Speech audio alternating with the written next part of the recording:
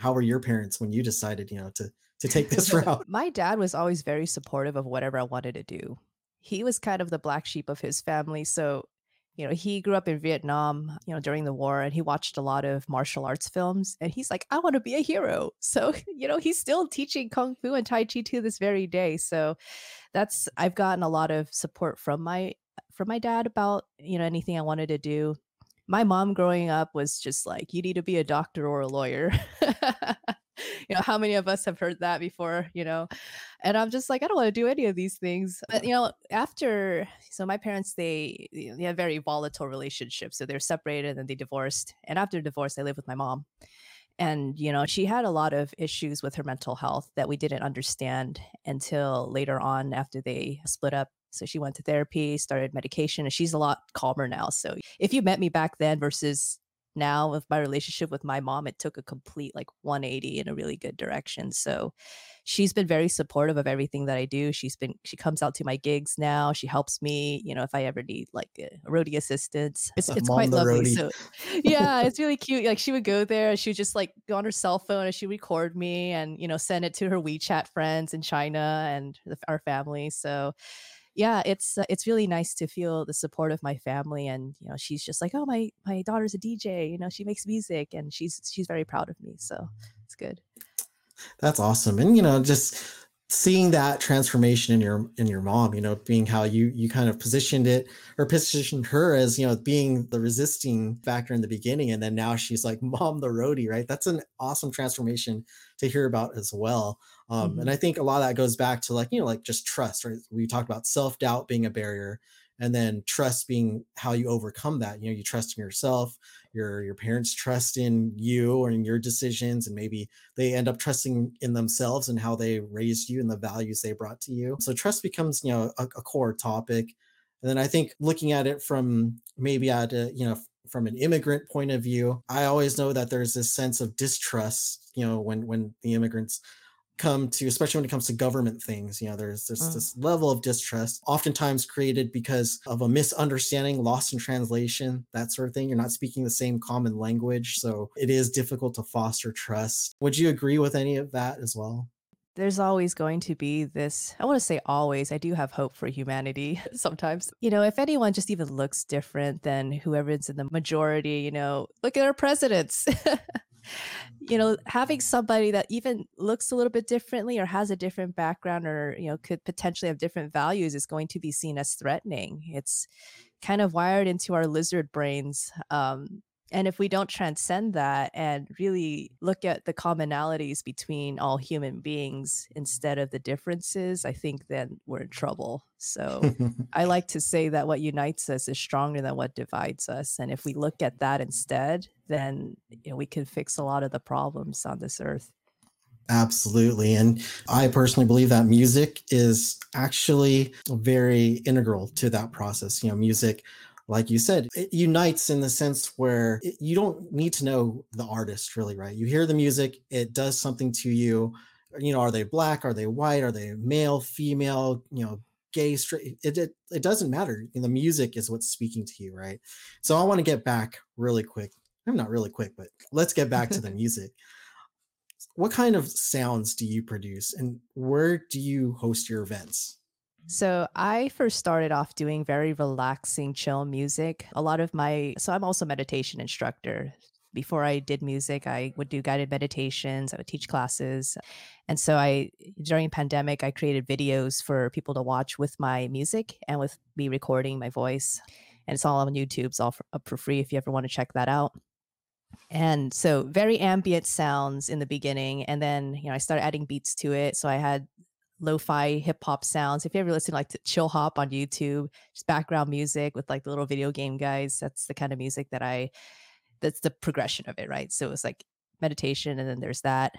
And then I started making EDM music. So just like club type beats, four to the floor. I haven't released a lot of them yet. I do have one track out called Carousel, and I'm singing on that track too. So in terms of sounds, I'm all over the place. I could produce pretty much any genre if I feel like that's something I want to do. So then again, there's that Asian overachieving, like I could do that, I could do that. So now for me, the challenge is like, what do I want to produce? I know I can produce anything, but what do I want to produce and become good at? And that's still it's still in question. So always Mhm. experimenting, always trying new things. Does that sound have an like the sounds and the style that you're going for, does that have an influence on the events that you do or the events that you're looking for as far as your business goes? Absolutely. So there's two different sides of my business, I would say. There's like I would say the corporate wedding side, and that's what you see on my website, all the pricing for that.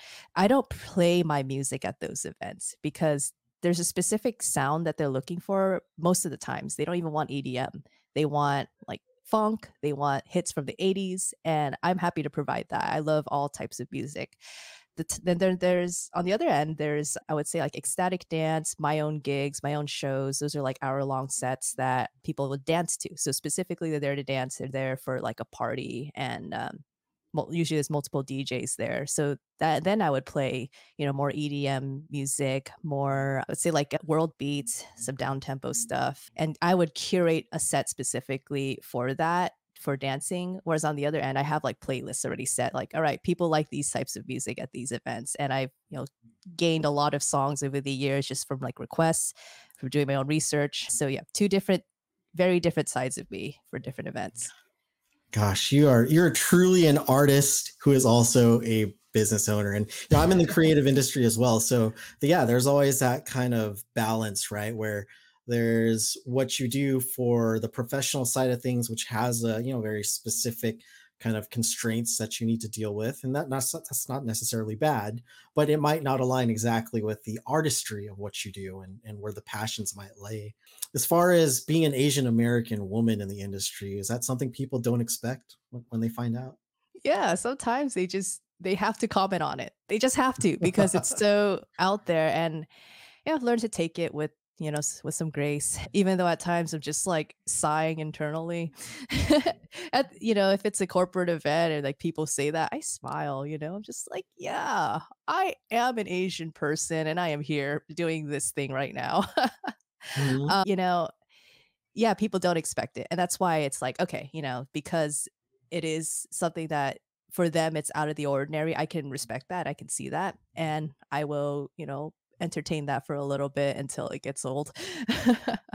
I want it to get old. I want it to be so normal that it doesn't matter who's DJing, what they look like. I've been to a lot of events where there's just, white guys DJing and they don't get it. They don't get these comments. So I want that to happen for people who look like me too one day. So so is that actually like has it been a negative? Has it been a challenge? Like, you showing up as an Asian American woman and all of a sudden they say, "Oh, I'm sorry, we're gonna move on." I mean, has it been a challenge like that? No, not like that, but I do Okay. get people hitting on me.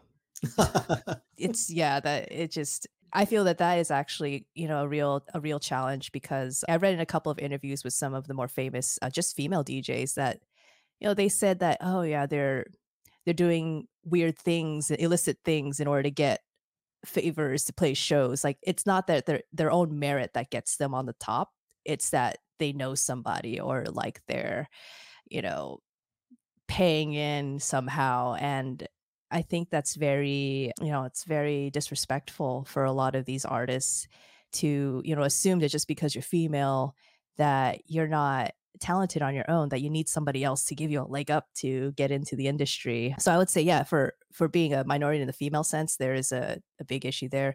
The Asian thing is like a very specific brand because there are some people who are, have creeped on me because I am an Asian woman. They like, oh, what's your nationality? Oh, you look so exotic because you are half Chinese, half Vietnamese. And I'm like, dude, I'm just trying to network here. You Oh gosh. Well, that's definitely something that we got to work towards changing and making sure our culture does better than that because, that is a shame to hear that that's something you've had to endure, but I'm glad that, you have been able to still survive and thrive beyond that happening to you. Yeah, yeah, because as my dad always says, don't let the turkey get you down. So they're all Right. just turkeys. Nice. So let's pivot the conversation and talk about, being a CEO. What have been some of your biggest challenges, from the business side of things? Well, I've never considered myself a CEO. Does that make me a CEO because I am the own business owner, like You are sole the proprietor? owner, women owned. CEO.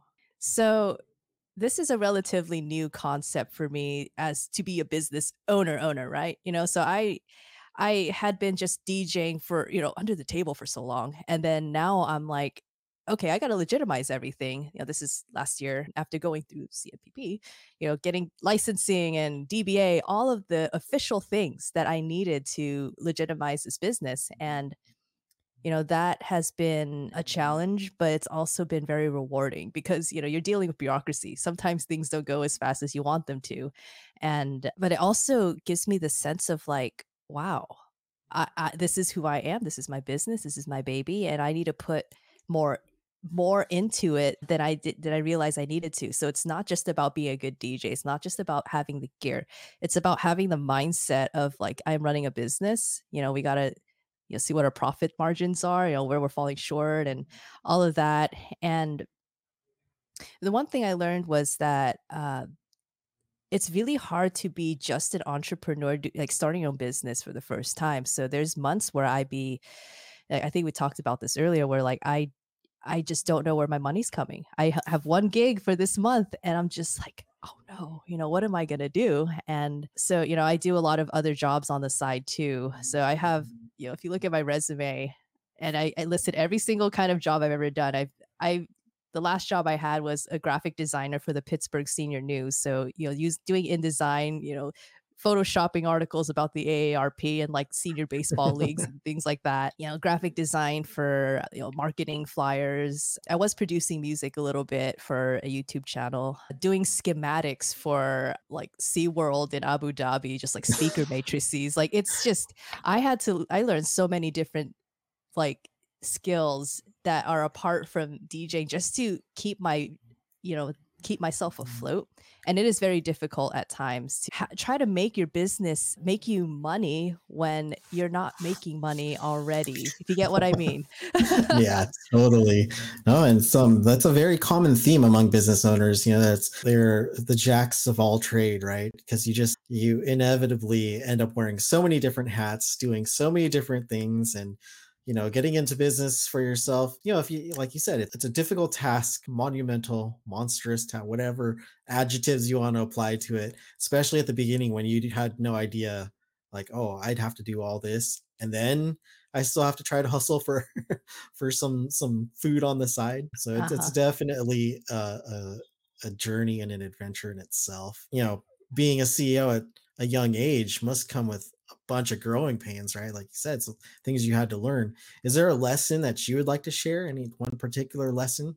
Don't give up, especially when, let's say, you're not really good at tech stuff and you have to have a website nowadays and it has to work. you know There was so much that I had to go into and fix on WordPress, and I was lucky to have some people helping me with, like, SEO and tech support. I It took me almost a month to get my website up, like, my new website, the one that's currently up, because there were so many issues with it, and I had to go and call, like, the hosting company and go through, like, the back end of Google, which I didn't know existed, just to get my email, contact form to work, and that took me hours. And of course, I didn't wanna do it. It was all really highly technical stuff, things that you would not know on your own. You have to really, like, go and read just go into Google, like, you don't even know. Everyone knows, "Oh, yeah, I got my email here," but you didn't know that there's Google and then there's Google. So, I had to go to Google, and it was the most taxing, brain melting tasks I've ever had to do, but I realized, like, there's nobody else that could do it but me, and if I wanna get my website up, I gotta do it, and I felt so proud of myself after I sent the emails, I got the CAPTCHA thing up so no spam emails can get through, which also was another process in its own. Like, you have to copy secret codes and things to, like, I'm sure you know how this works. Yeah, just don't give up, especially if you're doing something that is out of your wheelhouse, because that's how you grow. You can't get into business and not grow, because Exactly. it's a whole process, it's a whole journey. If you look at it holistically instead of like, yeah, I just want to make money, you got to ask yourself, like, do you actually love what you're doing? And if you really love what you're doing, you don't give up. So that's my advice. Don't give up. That is, you know, you hear that a lot. You see it on posters, you see it on t-shirts, you see it everywhere, but it's something that can never be understated and probably needs to be a mantra that is always, always, always repeated over and over and over for a business owner.